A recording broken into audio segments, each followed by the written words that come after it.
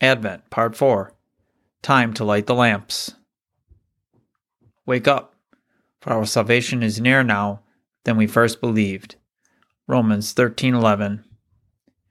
We have seen that Advent began as a time of fasting and preparation, not for Yeshua's first coming, but for his second coming. So how do we prepare? Matthew 24:42 and 43 tells us, "Therefore be on the alert, for you do not know which day your Lord is coming. If we do not know when he is coming, then how do we know when to be ready?" Matthew goes on to say that if the head of the house knew what night the thief would have come, he would have been on the alert. So you should be ready too. Matthew 25 gives us a clue in the parable of the 10 virgins.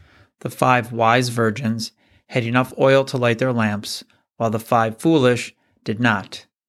And when the time came at midnight, the shout came, "Behold, the bridegroom! Come out to meet him." When the 5 foolish ones returned from buying oil, it was too late. The door was shut. So be on the alert, for you do not know the day or the hour. Luke 12:35 and 36 tells us this way, "Be dressed in readiness, and keep your lamps alight. And be like men who are waiting for their master when he returns from the wedding feast, so that you may immediately open the door to him when he comes and knocks." This imagery of the wedding runs throughout many of Yeshua's parables. For example, in Matthew 22, Yeshua gives us this parable of the wedding feast. The king gave a wedding feast. He sent out his slaves to tell the people that all the preparations had been made and it is time to come to the feast.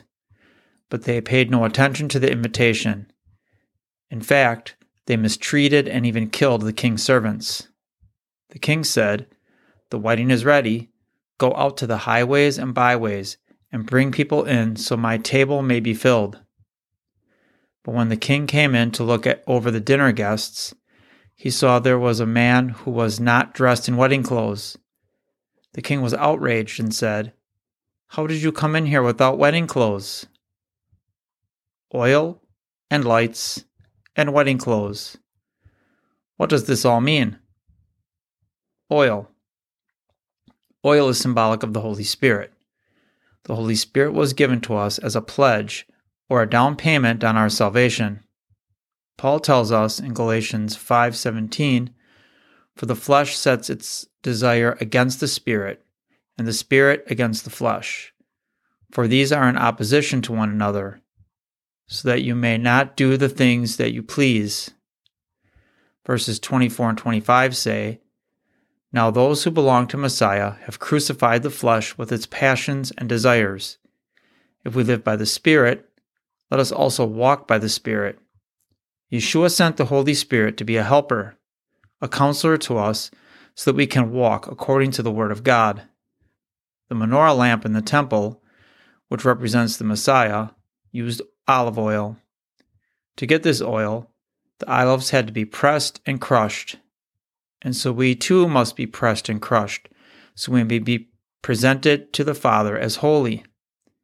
Paul tells us in Philippians 3:8-14 that he considered all that he had obtained in life to be rubbish just to know Messiah in the power of his resurrection, to fellowship in his sufferings, and in being conformed to his death. But he says that he has not yet obtained or become perfect, but pressed on to lay hold of it.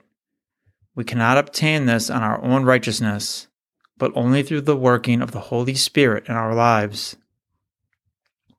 Light. God is light, and his kingdom is the kingdom of light. So we too must be light. Yeshua is the light of the world, and he tells us that we too must be that light in the world. Matthew 5:14.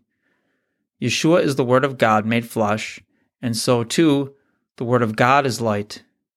We must be light, and we must live by the Word of God in keeping his commandments.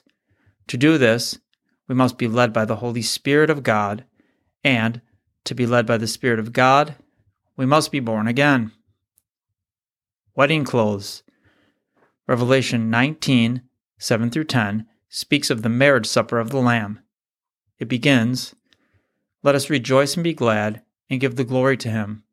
For the marriage of the Lamb has come, and his bride has made herself ready. And it was given to her to clothe herself in fine linen, bright and clean. For the fine linen is the righteous acts of the saints." Hebrews 6:1 tells us, "Therefore, leaving the elementary teachings about Messiah, let us press on to maturity, not laying again a foundation of repentance from dead works." First, we must start with repentance. Then, we must read and live by God's Word with prayer and by the leading of the Holy Spirit.